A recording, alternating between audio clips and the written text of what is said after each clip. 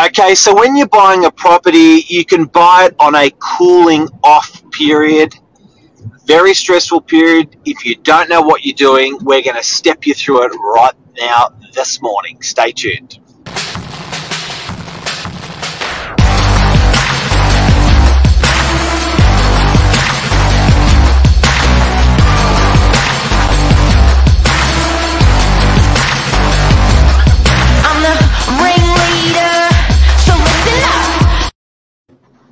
Morning, Mark. Morning, Billy. We're talking about cooling off. It isn't so cool. It's very stressful. Here's what you need to know. Here it is.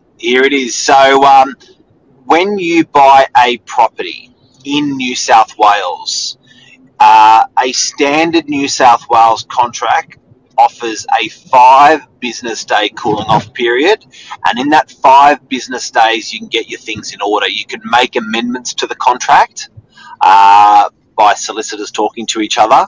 You do your strata search if it's a strata property, a building inspection, make sure the integrity of the property is good, and get your finance unconditionally approved. So you may have it approved subject to valuation, and that will give you the time to get that valuation done and to get that approval through. But sometimes it takes, and there are lots of highs and lows in between. And it's great because Billy's just going through this at the moment.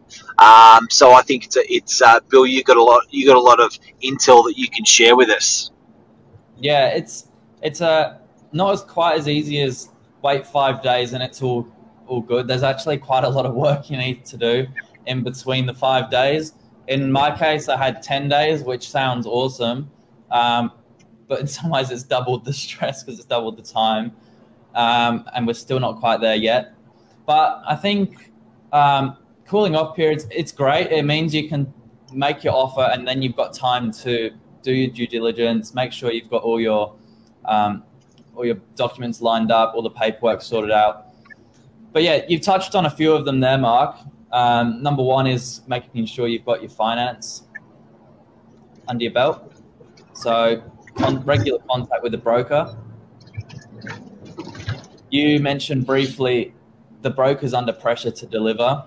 Sometimes there's complications they'll run into. It's a lot of pressure for a broker, isn't it? Because they're relying on a bank and they're relying on other third, fourth, fifth parties to get things organised. Yeah, that's it. And it's even worse from like a client's perspective where you're waiting on like the make or break deal, and finance is what you need to go through, but it's all relying on someone else. You can't do anything about it. It's true. So I guess if from a seller's perspective, would you do a cool off? I think it's probably because as a seller, you can insist that no cooling off is offered, and that's waived by a thing called a 66W certificate. So you don't, as a seller, you don't necessarily have to offer the standard 5-day cooling off. You can insist that you want it to be unconditional, which is waiving that cool off. I think that's an advantage to do that for a buyer that doesn't need a valuation. They may be very confident. For a buyer that wants to perhaps buy the property for a little bit of a lower price, they may offer the no cooling off to show the certainty of the sale. Or if they're buying land or something, they're not doing a building inspection, or they may already have and be content with the building inspection. So some people from a seller's perspective, some sellers insist no cooling off. We don't want it. We want to be locked in when it's sold. It's sold. And from a buyer, sometimes buyers are dangling the carrot just to try to buy the property for less and to try to seal the deal. Yeah. Do you think that takes away your what am I looking for? The amount of people that can actually be in a position to buy the property, though, if you insist on that instant exchange? Yeah, look, I think as a seller, you may not. Good morning, Luke. Got to do due diligence. cool off depends on the market. Absolutely, we're seeing less cool offs in this vibrant market than what we've ever seen. But sorry, Billy, what was your question there? It was if you've does got it narrow down? Yeah, if you've got a condition where you don't want any cool off, does that narrow down the amount of people that are actually in a position to buy? Yeah, it does, absolutely. But I think, depending, like what Luke said, it depends on the how hot the market is at the moment. I would say that out of the sales that we're doing, that probably 40% would be on a non-cooling off. They would waiver the cooling off, and 60% would be on a cool off. But we do often have a best and fairest, like a bit of a bidding frenzy before we put it into a cool off to make sure that's the best price for the owner. But yeah, interesting. Can we also, Billy? You had a 10-day cooling off.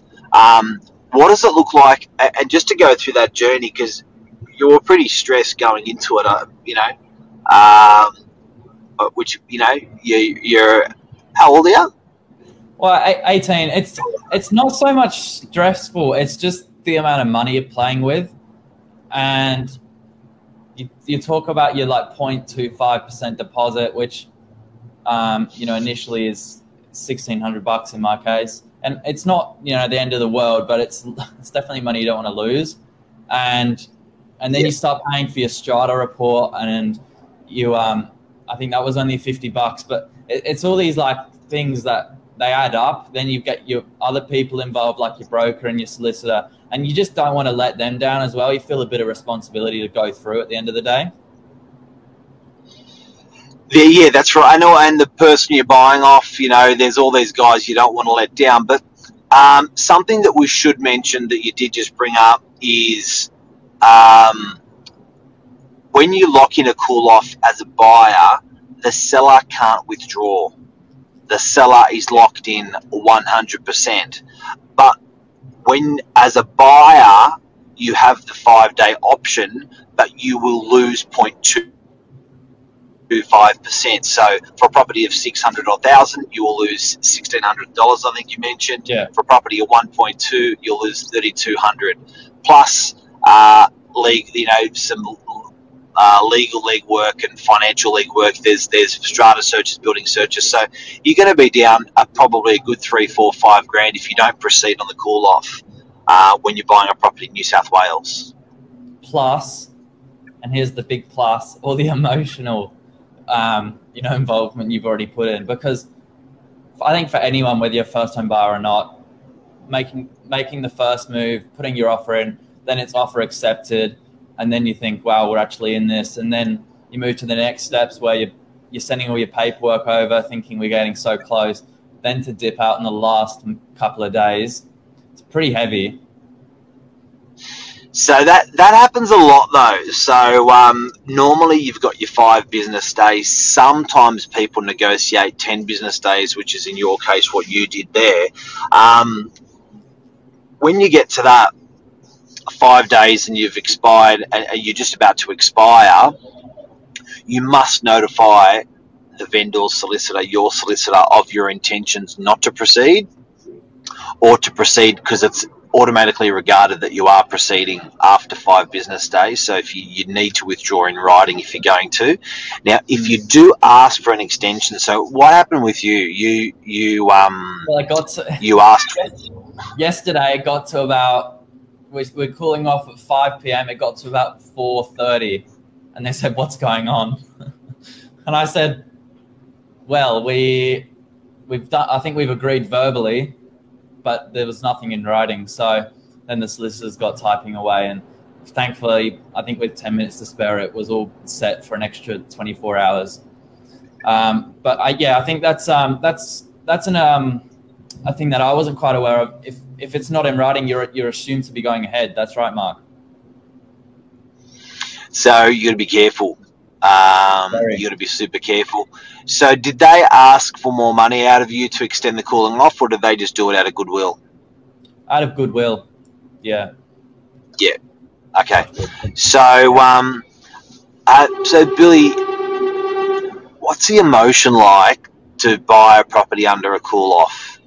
How would you sum this up? What have you done similar that's made you feel like this, and what are you feeling like? I would say it's like, imagine you only get one Christmas, but not once a year. It's like once every 10 years, and you know it's coming in 10 days, and you've just got to wait, and then Christmas doesn't show up, and you get half a present. It's gold. That's gold. So it's just it's a long wait. A cool off is like a 10-year Christmas. And then Boxing Day is just as good. You know that feeling where you have a great Christmas, but Boxing Day you're seeing all the family. It's like that. And if everything goes through today's D-Day, then it'll be pretty sweet. You're up. All right. So I think we've covered off well on cooling off periods today. So when you are buying a property, guys and girls, standard New South Wales contract is a 5-day cooling off written in there. It can be waived to make your deal look more solid as a purchaser. A seller can insist that they will not offer that standard clause, that they would like a 66W to be included, which waivers that 5-day cooling off.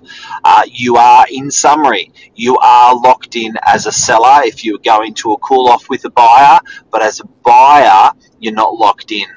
As a buyer, you've got 5 days to make a decision. If you withdraw in those 5 days, you will lose 0.25% of your deposit, which can be on a $600,000 property, that's $1,600 from memory there. And I think that's a scoop.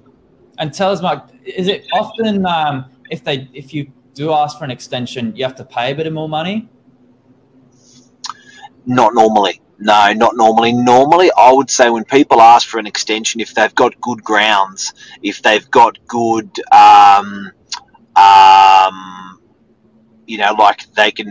they've got their lawyers on the same page, talking the same language, their banks openly communicating, or their brokers openly communicating with them. They've given everyone a little bit of notice or a bit of a heads up as to why they need an extension of the call off, not just in the last 15 minutes, but the day before, just a bit of a heads up, or the same day, just a bit of a heads up.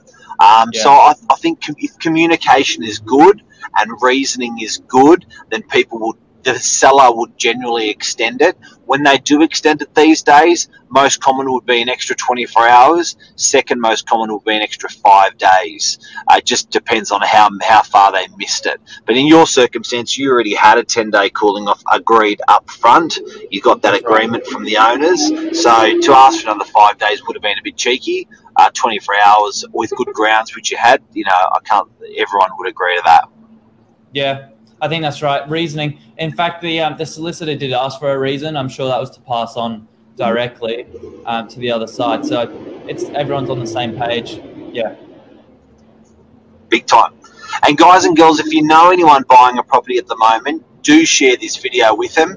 It is about cooling off periods. It will help people. Thanks for watching. Billy, thanks for joining. You're a legend. See you, Mark. Have a good one. Thanks, guys. Good luck on your cooling off today, 5 p.m. Thank you. See you, mate. Cheers, guys. See you.